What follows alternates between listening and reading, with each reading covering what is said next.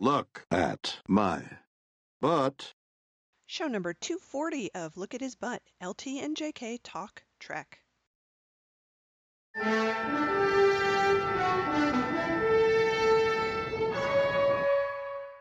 Once again, we have to open a show by saying fucking technology. Oh my God. Oh, God. We just spent half an hour trying to make things work for various and sundry reasons. Basically, Skype wasn't cooperating and FaceTime wasn't cooperating. So we're talking to each other now on, this is Google Hangouts, right? Is that what we're doing? Yeah, we're hanging out, man. Okay. I wasn't even sure what we were using at this point. So yeah.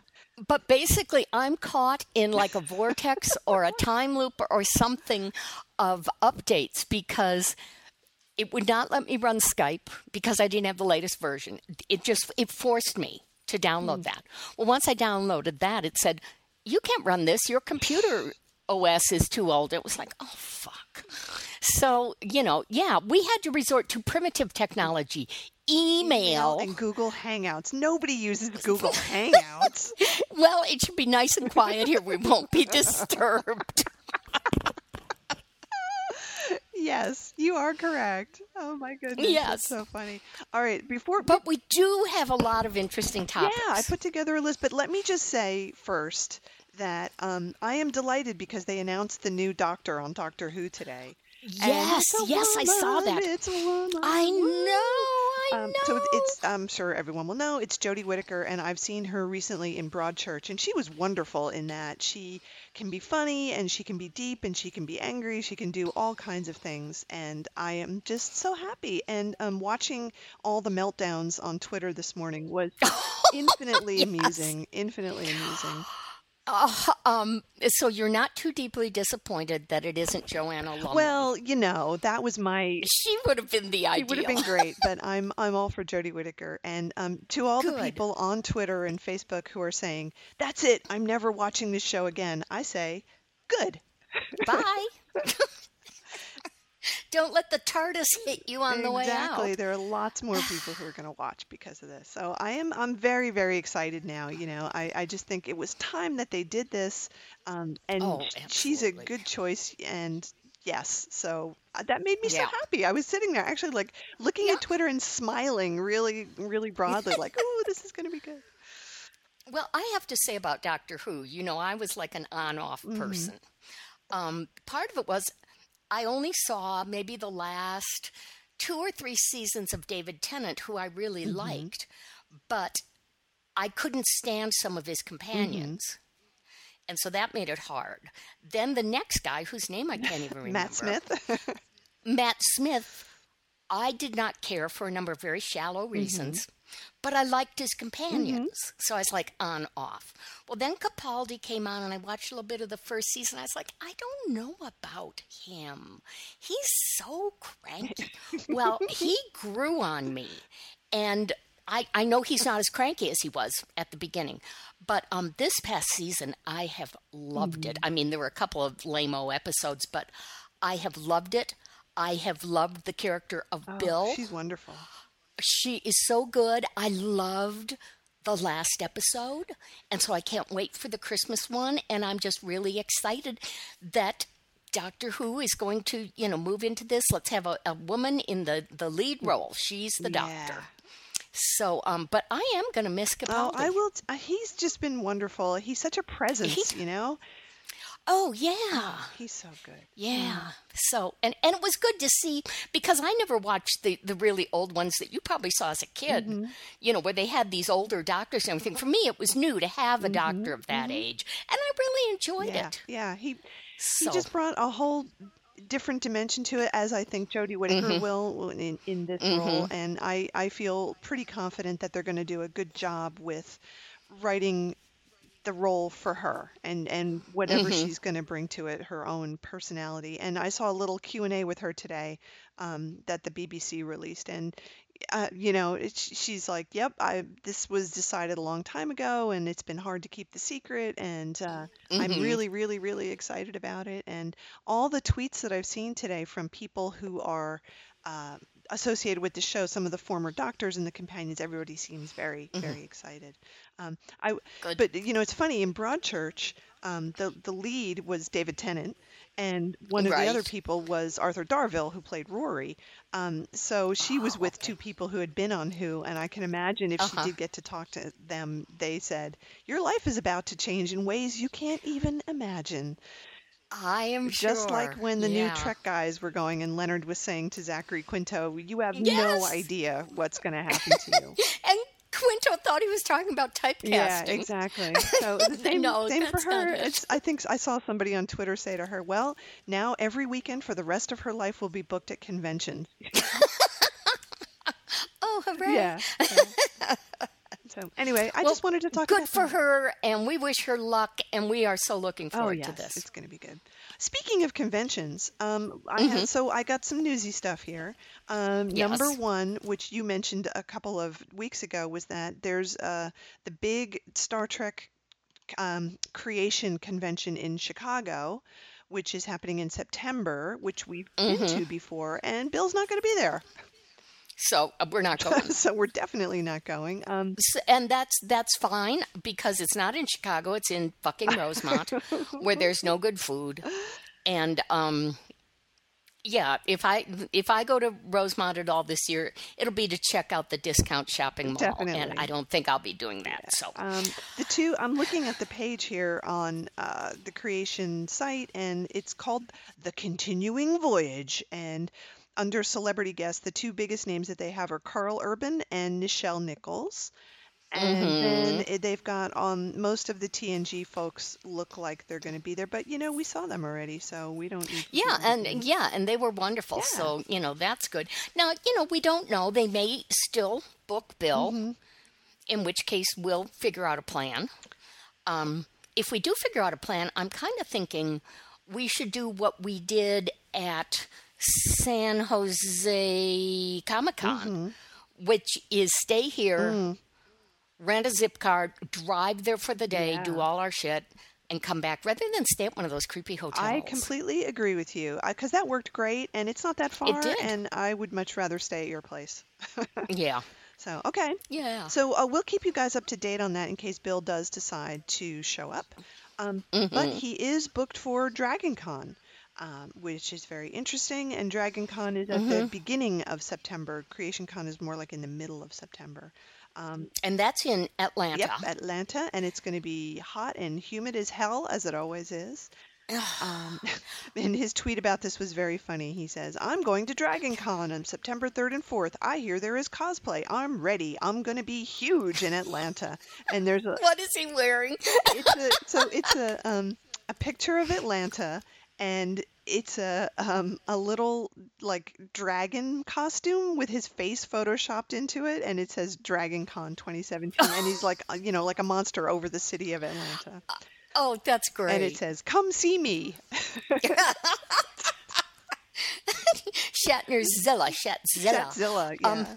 Shilling for I that. won't be going to that just because the idea of the size of that, as well as like the San Diego Comic Con, couldn't deal with Oh, that at too all. big, too many people, too hot, everything. Yeah, But I will yeah. say that the photo that they've used for this particular thing is a beautiful picture of Bill. I think we might have seen it before. It says it was taken in 2016, but he's sitting down and he's wearing he's wearing a checkered button-down shirt, and then over it he's got a suit jacket on that's got sort of pinstripes, so it's a weird thing, and he's got a beautiful handkerchief in his pocket, and he just looks so He good. does. He really He does. does. I looked at that picture and I thought he looked really He's good. kind of So, tan, and his toupee looks mhm. really nice. It's almost got a Kirk thing happening in the front, and he just looks great.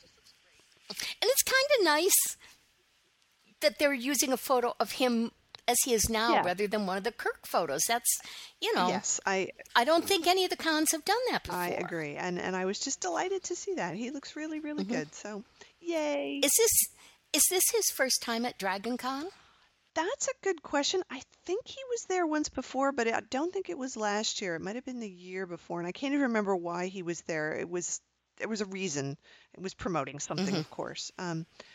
But I think he's been there before. And he just does he was on a panel, and he did his usual, walking around and answering questions from Hmm. people. Okay. So that's cool. Another thing, Bill's promoting his horse book, and Yes, I have put that on hold at my library, so I think I'm going to read it because very, very it'll smart. be a lot better than that stupid zero G book. But he's been doing some shilling for it. He's done some interviews, Uh-huh. and there was a good little clip that made the rounds, and he talks about religion a little bit, and he says, "I am probably an animist," which I had to look up because I didn't know what that meant. Is that a real It word? is a real word, and What does it mean? it's a belief that um, things have souls, basically. So it's Oh, and you know who else believes that? who? Scientology. No, because I worked many years ago with a guy who was, into Scientology. Hmm. And one day I just foolishly made the comment. This was way back in the days of typewriters. And I said, there's something about me and that particular typewriter that I was working on that day. I said, we just don't get along. He said, well, that happens. There are vibrations between people and machines, Yeah. and some of them just don't work. I was like, I'll just back away slowly. I don't think Bill means it quite like that. He was I talking don't about think so either. I think he means that animals yeah. have a soul or a spirit, Yeah. and Yes, you I'm know, pretty sure that that's what he means. And and my little spirit animal is resting his head on the edge of the sure. I sofa. think people who have pets, pretty close to believing that sort of thing. And it's not. So Yes. he specifically said, "I'm not religious, but I Hmm. am spiritual, and this is what I believe." And it was interesting to hear him talk about that.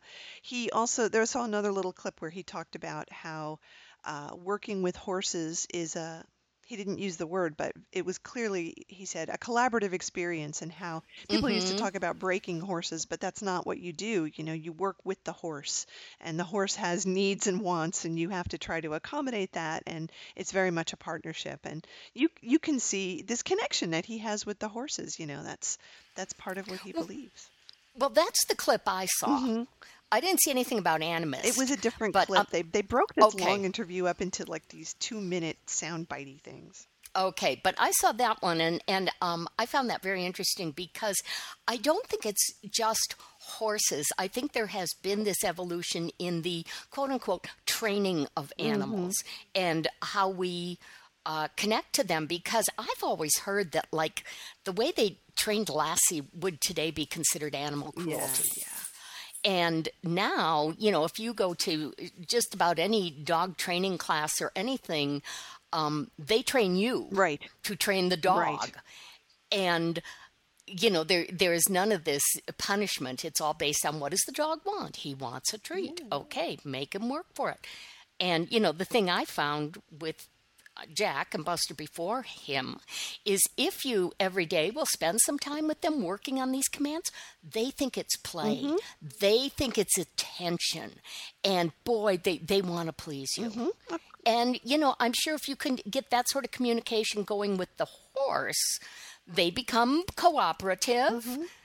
You know, I always find it interesting when Bill talks about the relationship with Yeah. horses. He said a very interesting thing at the end of this second clip about being an animist. He said that he finds the music of the stable, um, being in there with the horses, something really deep and rewarding for him. And he views the stable as a retreat where he can go and relax. And I Mm, thought that's so true, right? Like the stable is one of the few places where he can go, besides like the interior of his home, where he mm-hmm. doesn't have to be William Shatner, right? He's just the guy that works with the horses.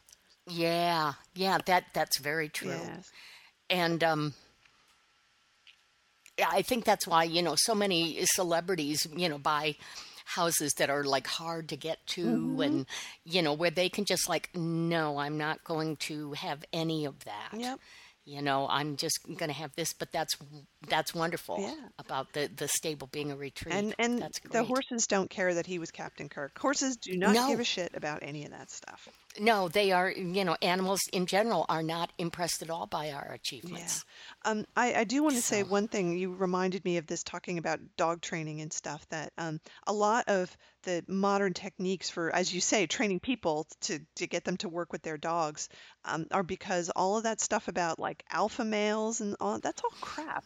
It's not true. It was based on very, very flawed research by people who had an agenda going into it. And wolves don't have alpha males. And dogs in general are not that whole, like, somebody has to be the head of the pack. They're very cooperative, and they like living together because they're very cooperative in their social life. And so people, they want people to be part of their social life, not to dominate them. They don't want that. Well, I'm going to argue with you a little on that based on my experience with these two dogs I've had, because Buster most definitely wanted to be in charge of everything.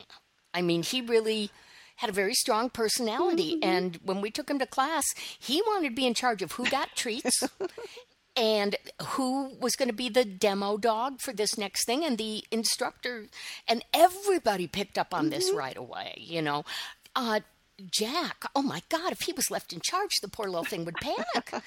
Because he looks to me for every single thing and direction. So I don't know if it's alpha dog or not, but I do think that dogs do have personalities just like people. Of course. I totally agree. Yeah. And it's a personality thing. It's not like dogs are evolutionarily driven to have an alpha male that must dominate and impregnate all the females and all the rest of it. It's like, no, some dogs just want to be in charge and some don't, and that's fine.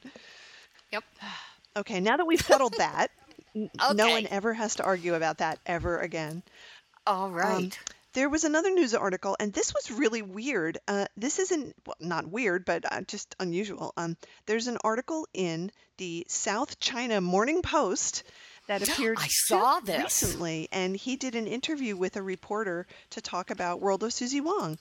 It wasn't in South China, and I don't quite know why this article appeared at this time. Maybe the writer just wanted to write about it or something. It says the novel... It is July 2017, though. That's the date. Yeah, it says the world, Susie Wong, as a book, it was published 60 years ago, so maybe they were doing some kind of retrospective. And it is, about an Asian woman, so maybe that's why. But it's a really nice interview, him reminiscing about how it went. We've heard this stuff before and read it before. Yes. How he had to change his acting style. But out of all places, okay, here's an interview with Bill in the South China Morning Post talking about something he did 50 years ago.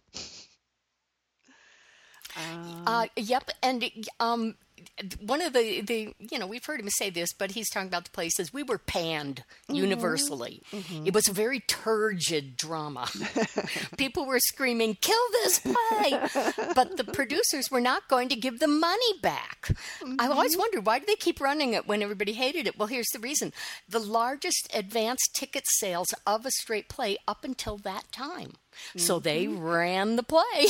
Of course. And due to the actors, and primarily Bill, I think, hating this response from the audience, turned it into a comedy.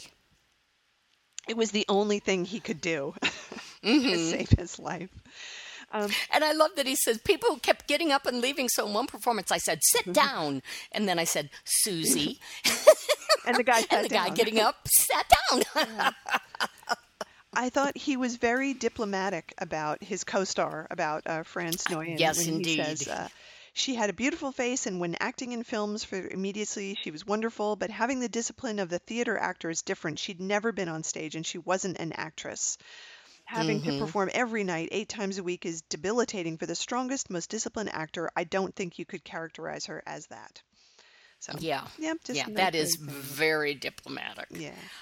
He doesn't mention at all that she would not act if Josh Logan, the director, was in the house. And I believe at one point Logan just stopped coming to rehearsals. And so they were on their own. And Josh Logan was at that time one of the most highly respected and sought after directors. If it was the only way they could get her to go on was for him not to be there, I guess that's what they have to do. Right, but he wasn't even showing up to rehearsal anymore. It was so frustrating. He directed Mr. Roberts. And when you are the director of a new play, you work very closely with the author and with the actors and have a lot of input into the shaping of the play. A play that goes through this development process is never performed the way it was written on day one when they did their first read-through. So it's not like he was just telling people, move left, move right, So, I don't know. I think that was not a good experience for just about anybody. Yes, listeners, we ran into some technical difficulties, so we're just going to wrap that topic up by saying that was unusual for the director not to show up for rehearsals. Yeah. Moving on.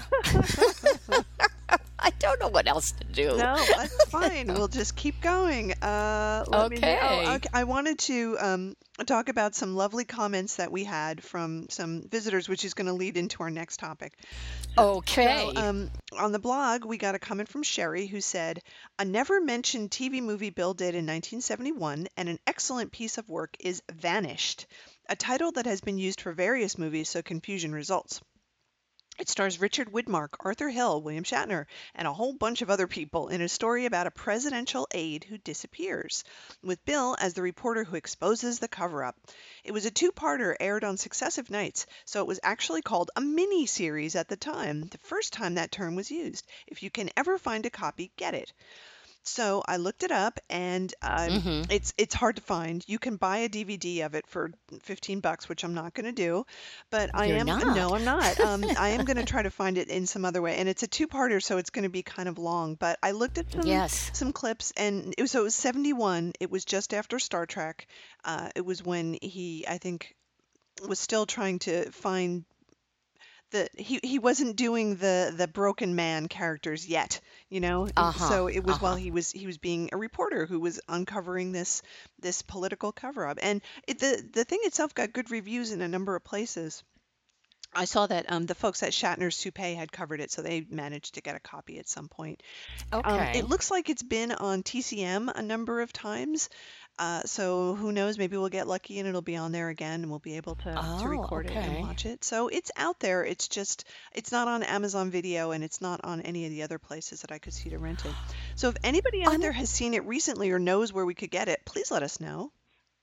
I'm wondering, is this the one? I know there's one from that time, and it's something about the president being kidnapped or something? Well, it says a presidential aide who disappeared. Aide is kidnapped. Okay, because I've seen people talk about it, but yeah, we would love to see that. Yeah, definitely. I think that would be really good. So, yeah, it was funny when I was putting together the show where we talked about Disaster on a Coastliner. I'm so glad we watched that. I really am. Oh yeah, that was a hoot. Okay, and from one of our other listeners, Mike says, Time Trap, which you reviewed on the show a couple of episodes ago. Yes, I own the paperback from way back when and read it as part of my ongoing Trek pocketbook readathon. My Goodreads review spent less time on the drug issue and her eyebrows, but McCoy's reaction, as mentioned, was pretty much spot on. And then you sent me a link to all the reviews of Goodreads of Time Trap on Goodreads. Yes, and I want to talk about this. Yes, please do. There are, 300 or so ratings, but only 12 or some reviews. Most people just give it, a star or 5 stars or whatever and then go away. But yes, so Mike's review was there. And a couple people mentioned this, which I thought was very interesting. My issue, this is not from Mike, this is somebody else. My issue with the book is that there is no action until the last 50 pages. The first half all being set up. And you know what? This is true. And this person says the setup does serve a purpose, though. It's meant to trick the reader and prepare them for the big surprise at the end. But another person said, you are not surprised. You will figure this out, really quickly. A woman here says, okay, it's a Star Trek novel. Given what we're basing this on, my expectations weren't real high. I expected campy. I expect that Kirk would fall in love again. And I expected some science that would sound shaky at best. And yep, I got all that. But, she gives it 3 stars. She thought it was okay. She said, recommend it for people who love the original Star Trek series. Let's see. What Mike talked about and a couple other people talked about is I really enjoyed Spock more than anyone else in this novel. The pressure on his mental well-being caused by the decision to abandon Kirk and the need to argue his decisions with Starfleet, as well as the negative view of the crew for his choice to leave the area, and I do remember that, all come together to give us a view of Spock we rarely see. So that was interesting. Yeah. Let's see. Who else? Most people give it 3 reviews or so. Let me see. What I'm finding amusing, I'm scrolling through these reviews Yes. that are appearing here, are people who leave reviews like this. I read this and a few other Star Trek books before TNG. I do not remember much about the book, but I liked it. Yeah. Really? Well, Thanks a lot. Here's one, a very short one from someone named JD. Just know.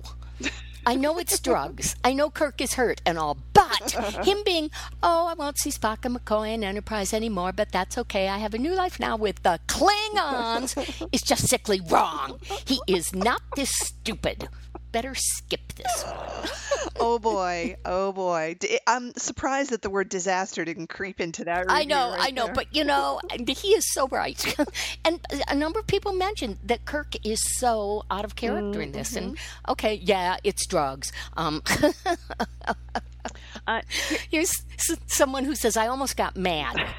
Almost. But hey, I wasn't being patient. I had a few chuckles at familiar interactions between our beloved stars. This wasn't too bad after all. Here's another good one for me.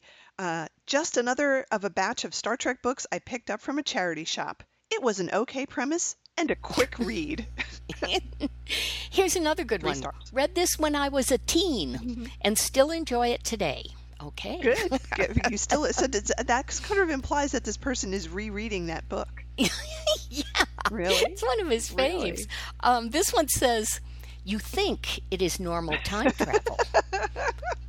Sorry, that's just really funny. I know, normal time travel. Because, I do that on Fridays. But be prepared, it is not. Good book for the weekend or train/bus. That's a very specific recommendation, and I appreciate that. Yes. Do not try to read this if you're not in a moving vehicle. I also like this one. This is the whole review. Well played, author. Well played. Yeah. Not very specific, just, I liked it, so good. Yeah. So, let's see. What's its average? Its average is like 3.47 stars. That's pretty good. Which stuns me. I'm going to have to start, using Goodreads more. I mean, I'm a member, but I've never done anything there. Yeah. So, especially when we're going to talk about books relating to Star Trek, I think it'll be worth going there to see what people have to say. I'm delighted that the cover image that they used here it's a little blurry because it's so small, but it is big enough that you can see Kirk's freakishly long fingers on his left hand, and the fact that he looks like Wesley Crusher. And why aren't the freakishly long fingers a factor in the book? I don't know. I'm looking at it again. Doesn't that sound like a horror novel? The freakishly long fingers of James T. Kirk. That hand is out of control. I'm sorry. I'm looking at it again, and it's weird. It's just so weird. Well, they're swollen vertically from all the drugs. Oh, that's what it is. They were actually digit lengthening drugs.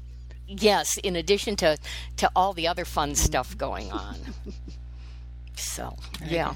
Okay, let's take a little break, and then Okay. we've got some other I'm fun. afraid. Yeah, I hope technology doesn't break while we're drinking our tea and stuff. So we'll Okay. be back in a minute, I hope. Space, the final frontier. These are the voyages of the Starship Enterprise. Its 5-year mission, to explore strange new worlds, to seek out new life and new civilizations, to boldly go where no man has gone before.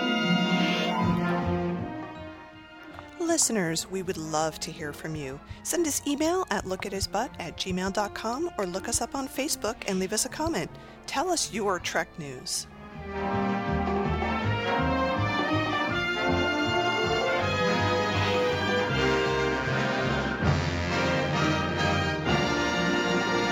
We're not recording this. What? I mean, Are we back? No, we're not back yet, but we can be. We can be back now. Okay, we're back. now. We got so into this picture of Shatner that we forgot we were only talking to ourselves and had not officially said, welcome, we're back. Well, when it's a picture like this, when Bill is so eye-fucking the camera, it's like, I'm sitting here staring at it, mesmerized like it's Hypnotoad or something. It's just... Yeah, and the thing is, he's snuggling up to his first wife, Gloria, while he is really giving us the eye. So context, this is a review at Shatner Web of a performance that Bill did in 1956, and it's described here as a seismic life change for Shatner, and the reason is because he met Gloria when they were doing it. And this picture is just really, really good. I'm wondering when this was. It must have been during Star Trek, right? Because his hair is kind of longer.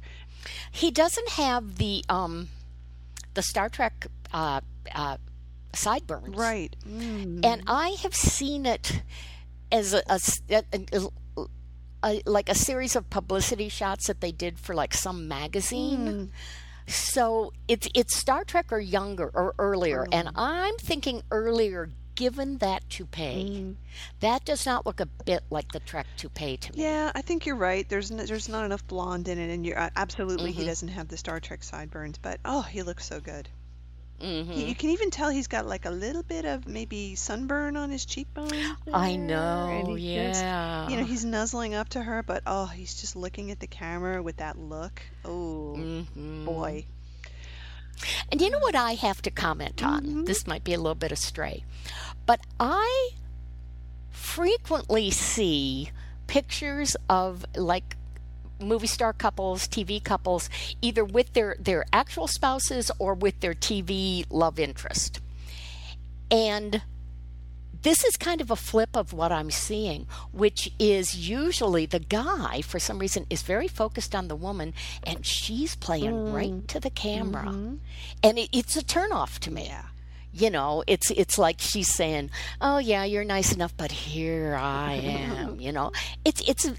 Anyway. This particular picture is so interesting because the focus is all on him. She's pressed up against him, but her eyes are closed, and she really looks like she's just reveling in all that attention, as who wouldn't be, right? I mean, if you've got beautiful Bill, like, pressing up against you like that, I'd have that look on my face too.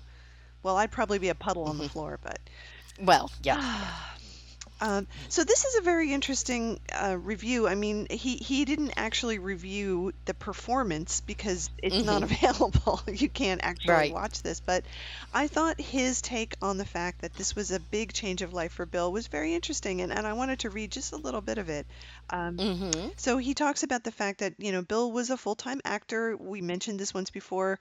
Bill never had any other job than being an actor. That was all he ever did.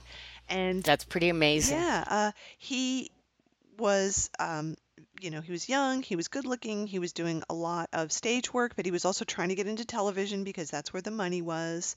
And he was just working all the time. And so here's what he said. The other factor working against Shatner, working against him in terms of him becoming a big star, was that he was Shatner, a guy who never really seems to have made a lot of deep friendships, especially male friendships in his life with anyone, let alone fellow actors. Shatner always refers to the fact that actors are a bit narcissistic and nomadic by necessity, always moving from job to job and competing against each other at times, never together enough to form really tight bonds. Whether that is right or wrong, it's what he believes and how he has gone through his life and career. So we know that Shatner really didn't have any close friends in Toronto or at Stratford, and his love life, at least according to him, was rather sparse as well. But this all changed when he took this episode called On Camera. And that's where he met Gloria, and this is what he says in his biography. This is from a filmed 1999 interview for the Archive of American Television. Shatner describes his flirtation with Gloria Rand as only he can, which is in equal parts absurd and touching. Bill says, and then there was this lovely doe-like woman who came, tremulous on the edge of the pasture of life, and just struck up my fancy, and we struck up a friendship. So the guy says, a friendship is probably an overstatement and an understatement. An understatement because in less than 4 months, Shatner and Rand were married. An overstatement because although Shatner has never publicly said anything negative about her, the passages related to Rand in his autobiography make it fairly clear that he thinks they might have rushed into a relationship and eventually marriage a little too quickly. He was married to her for 13 years. They were married in less than 4 months from this episode that they filmed together. They quickly moved to New York City, had 3 daughters in the span of about 6 years, and then he went through a divorce so brutal for Shatner that he launched headfirst into the gnashing teeth of his desperate lost years. Yeah. So the guy says, I would say that this probably qualifies as the biggest inflection point of his personal life up to this point. But was it the crux point? I don't think it was the crux point. I think Star Trek was the crux point, but this was definitely the inflection point. Just got to be clear on this. And it made me think for a minute. They got married 4 months after they met, and then I thought, wait a minute, was she pregnant? And I had to check, and she wasn't. So the oldest daughter was not born until close to a year, I think, after they got married. So they did not have to get married, unless there's something that they're not going to talk about, like did she get pregnant, and who knows. But anyway, so very interesting that they got married so quickly after they met. And yeah, I mean, that's pretty quick to get married. It is. And but not when you're that young. Yeah. You do rush into things. Also, I'm wondering, one of the things I've always heard, and it's probably in here too, they got married and headed off to New York. Well, if his plan was, I'm going to New York, I'm going to take this jump off the cliff and make it try, that's very frightening. And less frightening if you have someone with you. Yeah, I think that's probably true. I think I remember reading, and maybe, I can't remember if Bill said it or it was in one of the other biographies of, like, biographical sketches of him, but that she was an actress and they moved to New York and they were doing things and she was kind of working but not really working. Like after they got married, it wasn't as important to her to act anymore. And so then he was having to support them both, which was another reason for, shifting away from stage and taking a lot of the TV stuff because it just paid better. Right. So I agree. I think this was a really, really important moment for him meeting her, and who knows what his life would have been like if that hadn't happened. It's true. Well, I am sure that because Bill is very close to his daughters and loves them so much, and they apparently adore him and are very close, I'm sure he has no regrets, or if he does regret getting married so young, the result is something he would not give away. Yeah, I wouldn't think he would ever regret it. It just is a huge, as he says, an inflection point. It's where things really changed inevitably in a certain direction, and it could never ever go back to being the way it was before that. Right. That's good. Just to give you guys a little preview, I have been in touch with the guy who does Shatner Webb. And it turns out we know him, which is just so strange. Which is not a huge surprise. Well, yeah, but yes. You move in these circles and whatever. So anyway, we're going to be interviewing him pretty soon to talk about his website and the things that he does and why he's doing it. And it should be just a ton of fun, as it was when we talked to Max Barber. We just love talking to other people who have this deep Shatner knowledge and really want to look at his body of work, not... I think they enjoy talking to us, too, for the same reasons. I mean, part of why you do a show like we do, or they do their websites or anything, is to reach out. You first of all, you want all this knowledge to not be lost, and we want our bullshit opinions to not be lost. But you also, are hoping somebody will respond.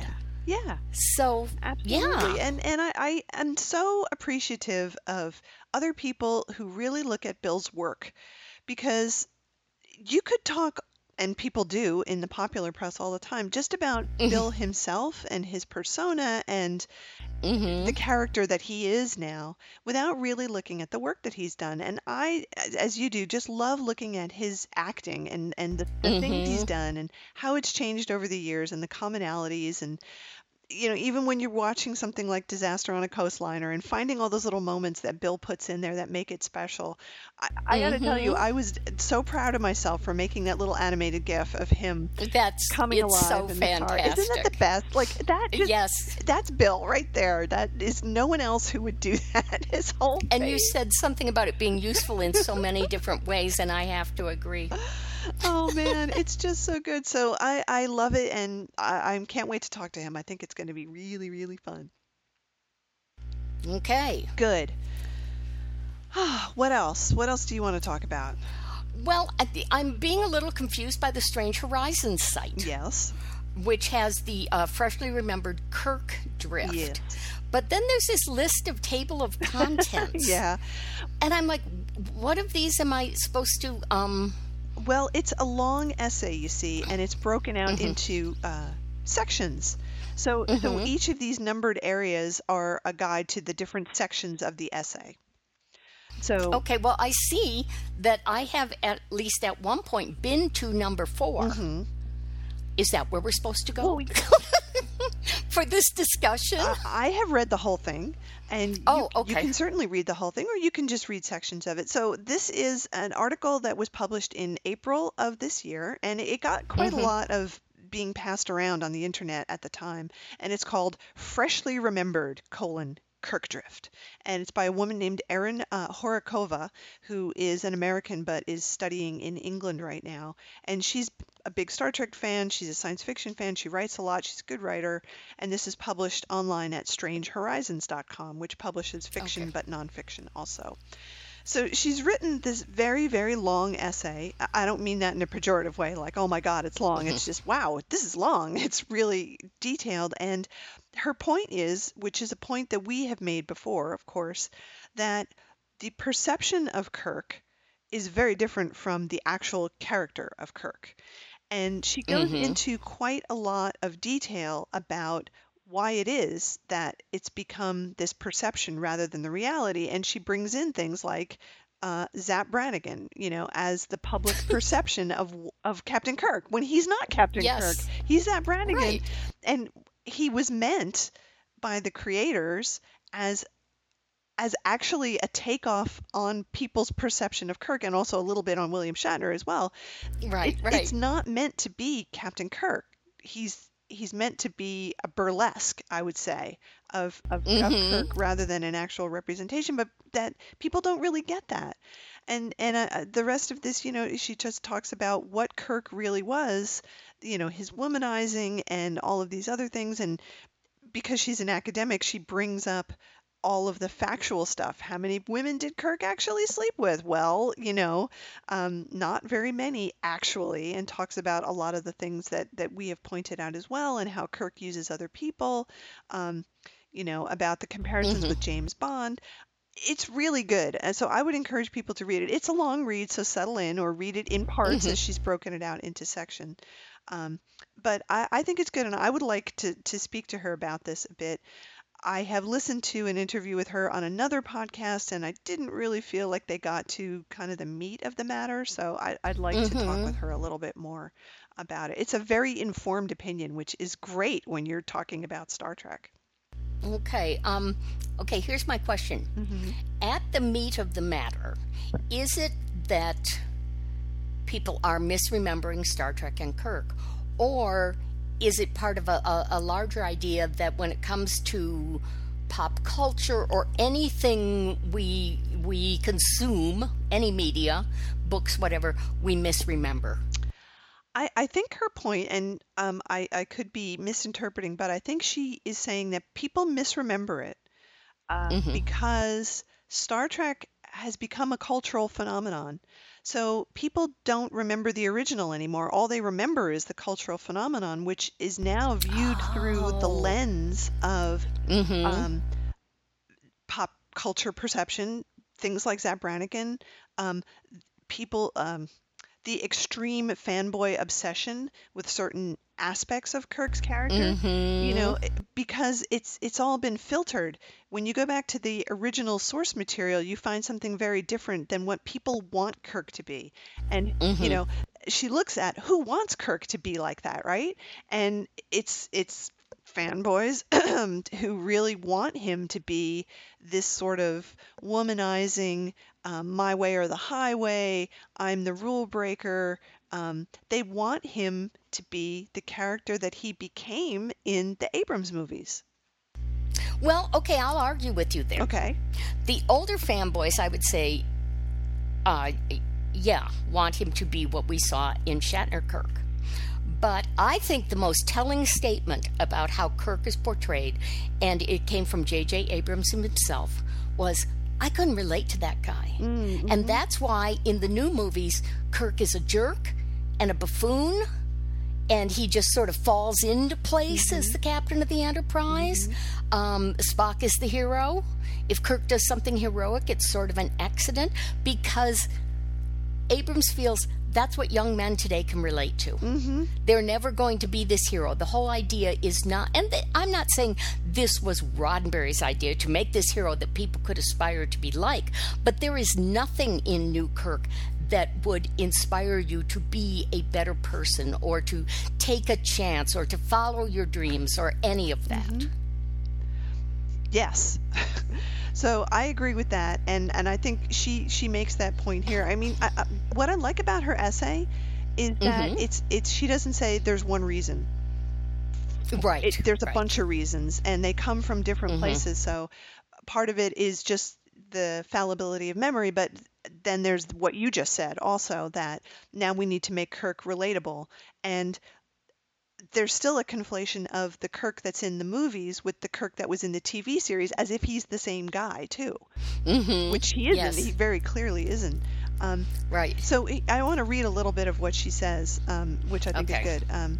So she says, why can't we see what's in front of us when she's talking about, there's the, you can watch Star Trek right now and see, why can't we read? Why do we remember green women molested when there weren't any, and the wrong words that refers to something else? Why has Kirk drift occurred, affecting this character and this text? I contend that this is not just random mismemory, but a sort of motivated, non-accidental, culture-wide process of forgetting. It's the result of a chirarchical tendency in reception and in memory that affects not only the reboots, but even our ability to see what happens in a text. Even when it's right before our eyes, we can't see Star Trek for our idea of it. And I had to look up chirarchy because I couldn't remember what it meant, but it means... what does it mean? I've never heard that. It's a system of government usually, or a cultural system that's based on dominance and oppression. So it's this idea that somebody has to be dominant and somebody has to be oppressed. Well, you know what else? And maybe she gets into this. It's also what we bring to it. Yeah. Because you and I have both seen, and in my case, been in arguments with slashers, and we're looking at the exact same scene and having polar opposite reactions or interpretations. Yes. Of what's going on there. What does that mean? So we're bringing to you can all look at it and say, okay, he says these 5 words, we all agree on that.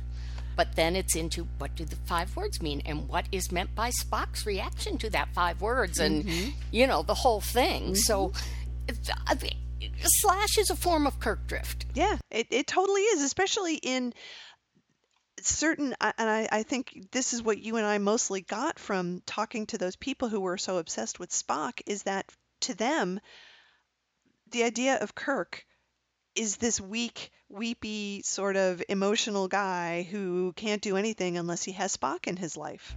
As if that was really Kirk. Yeah. Which it wasn't at all. I mean, but for them, that is who Kirk has become because of their own view and their own take and their own filter. And that's who he became for them. And that is, that's not in the public consciousness because Slash isn't what everybody consumes. Everybody consumes everything else. But if it did, that could be the Kirk drift in a totally different direction. Yes. Yes, indeed. Yeah. So anyway, I think it's a really good essay, and it's just really, really interesting to have somebody break it down like that and look at all these different influences that make people misremember Star Trek, that make Kirk drift happen. And to me, what it calls for, and she doesn't say this, is just for people to go back and watch Star Trek. It's like, if you think you know what Star Trek is and you haven't actually watched the original series, or you haven't watched it in a long time, go back and watch it, because it's really good. Yes. And Yes. you will be amazed at who Kirk really is. Mm-hmm. Well, you know what else? Going back to the point about whether or not Kirk is relatable, to me, one of the points of Kirk is he's a hero in the classic definition of what is a hero. And it's not that he's completely unrelatable, it's that there are so few actual people like that. But there are a few, and the one that comes to mind for me is Shackleton. And the thing that first got me interested in him and got me to read that fantastic book called Endurance was Killa said, Shackleton is Kirk. And I was like, oh my God, what is this? And you read it and you go, that's exactly what Kirk would do. He would take that chance. And just the other night, the episode was on with where they swap bodies with the three people who have been there for forever. And at one point he says something like, well, gentlemen, sometimes you have to take a chance when one is all you've got. And I thought Shackleton could have said that at the top of that mountain when they decided they were going to slide down on it, because that was the only way of getting down before night fell. It's just amazing. And this shutting out the idea that there can be people like this. Could you be a person like this? Totally rejecting that. That's such a I don't know. I don't know. It's part of the stupidity of society. That right now, well, this is the best we can possibly be. No, that's bullshit. The heroes aren't meant to be relatable in that way. They're meant to be aspirational and inspirational. Like, could I be that good? I could try. I could try to be that good. Yeah. And I should try to be that good. I should try to be and our astronauts, especially the ones in the early days, because when we were sending up rocket after rocket, our rockets kept blowing up, before we had people on them. And it was like, get on that thing and off you go. That's amazing. There have to be heroes. There have to be people that we can look up to and aspire to be and be better versions of ourselves. That's what we should do. And you know what? That's a big message in Doctor Who. It really is. I was just thinking about that. I was like, other heroes, I think that's actually very true about the Doctor. He's not really relatable, right? I mean, he's not at all. He's weird and grumpy sometimes, but he is the kind of person that you would like to be if you could be that, because he's better and he's kind and he has a screwdriver instead of a gun and he goes around the universe saving people. And like you're probably not going to do that, but you should try to be a better version of you. Be more like the Doctor. Be more like Kirk. And he inspires his companions to be better people. To be better people. And other people he interacts with. Absolutely. Yeah, so there we are. We're right. We're always right about these things. Yes. Just in case you wondered. And in case you're wondering, we have not been inspired to be humble. No. Kirk's not a humble guy. Why should he be? No, He's the goddamn captain. He has nothing to be humble about. Okay, so first of all, next topic. Yeah? I need to know what sporkings are. So sporking means, what is it even from? I don't know.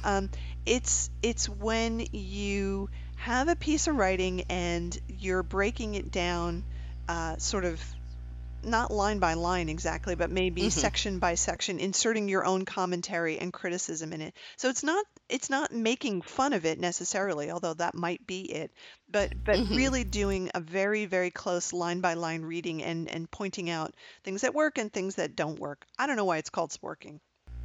Okay. I could probably look it up. I have the internet here. You do? Okay. Well, what you sent me was a sporking of Axanar. Yes. And because there are now so many variations on Trek, it took me a minute to go, Axanar, what is that the upcoming movie? Is that the last one? Oh, yes. Okay. Okay. So tell us about Well, this. I will. Let me just tell you, looking up the term sporking in urbandictionary.com, okay. which is not always the most reliable source, it says a line-by-line critical analysis of fan fiction, typically of the utterly horrible or occasionally so bad it's good variety. And here is the derivation. It's from the term sporking one's eyes out, implying that the fic is so bad that most people would prefer to attack their own eyes with sporks rather than read it. I did not know that. I like that. Okay, well, I was not quite so focused on the this is a terrible thing, but more like the critical analysis aspect of it. So, people will remember there was Axanar and that whole thing happened, and there was a lawsuit, and then they settled the lawsuit, and Axanar basically is never going to be made in the way that they wanted to make it because of all the reasons. But the script that they were going to film has been released. I Okay. think. I don't think it was leaked. I think it was actually put into court documents so that people could see it. And so people are reading the script now and saying, oh, well, here's what it was going to be. So this person, let me see if I can find it. I think it's a woman, and I can't remember what her name is. I'm really sorry about that, but I'll find it. Has done a kind of a scene-by-scene breakdown of it. This was the version that they were going to film, so it's not an early version of the script or anything. Yeah, it was published on Facebook by a former member of the Axanar team. But she's gone in and just kind of broken down what works and what doesn't work, and in her opinion, why it probably wouldn't have been a very good film. And that part is interesting also. So she just goes in and takes excerpts from the script and say, here's what I think about this. So part of it is mocking it. But here's a good example. So let's see. This is part of the script where there's going to be a battle in space. Ooh, a space battle. Very, very good. Oh, yeah, we like that. So Garth and another character are standing around the table with 5 other captains, including some named characters that we've met before. This is the stage direction. They're studying a battle plan on the display, pointing to various details. And she says, I love the pointing to various details part. It's so nonspecific. You know what happens when you're nonspecific in your descriptions? Reader draw on other media to fill in the gaps. You know you saw that coming. So the script is kind of filled with stuff like that, where there's no detail, or the characters are just, there's a lot of exposition police in this, where people are just telling you what's happening, so you're not actually seeing it. It's like, could we just get to it? And it sounds like a lot of nothing happens, and then there's some space battles, and then there's some character development, and then there's a bunch of space battles, and it's just not very good. So I would encourage you, if you're interested in Axanar and what it might have been, to read through some of this. I mean, she's really doing kind of a line-by-line breakdown, so it's quite long, but it's being put out as a series of blog posts, so it's not like one big read. I think she's doing one a week or something like that. But I'm surprised at how bad the script is. For as much development as they put into it, and the fact that, Robert Burnett was involved, who's like a professional guy who's made real movies, and all the hype that they had surrounding it, it's just not very good. I mean, I know that a lot can be done in the transition from a script to a filmed thing, but even when just reading the script, you're kind of like, what is happening? Like, who are these people? Where is this going? It seems like in the original conception, it was supposed to be about Garth of Izar, but for reasons that didn't work out very well, he wasn't a very interesting character, or they couldn't make him interesting. So now the whole script has shifted to be focused on a Klingon dude. So now it's about a Klingon guy instead of Garth. Like, why is this a movie about Klingons? I thought this was going to be a movie about Axanar and Garth and stuff. Okay, whatever. You've just decided to do that. And it's clearly a lot ripped off from Wrath of Khan also. The whole structure of it and the beats are very much Wrath of Khan-ish, but not as good. It's like a crappy version of Wrath of Khan. Well, remember, maybe it was the last show or the show before that, we were talking about, Nicholas Meyer said part of why the movies got worse and worse and worse was because Wrath of Khan was such a success. That in every new movie, as they were proposing it, the studio people were saying, who's the Khan? Yeah, yeah. We need a big, fabulous villain. Exactly. So they just kept, eventually they did totally remake it for, TNG did their version of it, and then the new Crapola did their version of it. Yep. So that's what it seems like they did. They just kind of took that basic concept and they threw in some new characters and ran with it. So there you go. I've been keeping up with it, and it's pretty amusing stuff. But again, just kind of astonished at how not good it is. Wow. Yep. Wow. So Paramount went to all this trouble to keep something that's not that good from being made. Exactly. Because if somebody's going to make not good Star Trek, it's going to be Paramount. Going to be them. It's going to be them. They're going to take full responsibility for their bullshit. That's right. Oh dear, Yeah. Sporking. So could we write like a really bad fanfic and call it the Sporkening? Oh my God, can we? I'd really like to do the that. quickening. Yeah. It's like the Sporkening. I like that. Do you know what? I was writing something at work in my job as a technical writer, and I could not remember the word to zoom in, and I almost wrote embiggen. I mean, it was this close. I love that word. It's such a good word. It's perfectly cromulent. It is a cromulent word. I know. I have used embiggen. I mean, I've used it like click here to embiggen on blog posts and things because it's so good. Well, it's such a good word. Yeah, but in a legitimate tech document, given what I write about, I don't think it's going to fly. But you know what? Everybody would have known exactly what you meant. It's true. It's that good of a word that you don't have to explain it. It's just, of course you're embiggening it. You're making it bigger. Yes. Yes, I was, just blanking on enlarge and zoom in and everything. And it was like, embiggen, yeah. Oh, wait, what? Oh my goodness, that is really good. Well, that's all I have on my list, so I think we're done.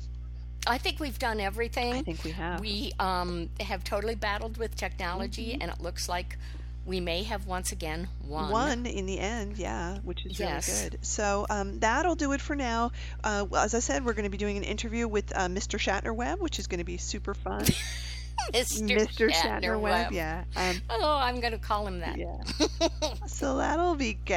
And in the meantime, we're posting lots of stuff to Facebook, etc. So if any of you guys have seen Vanished,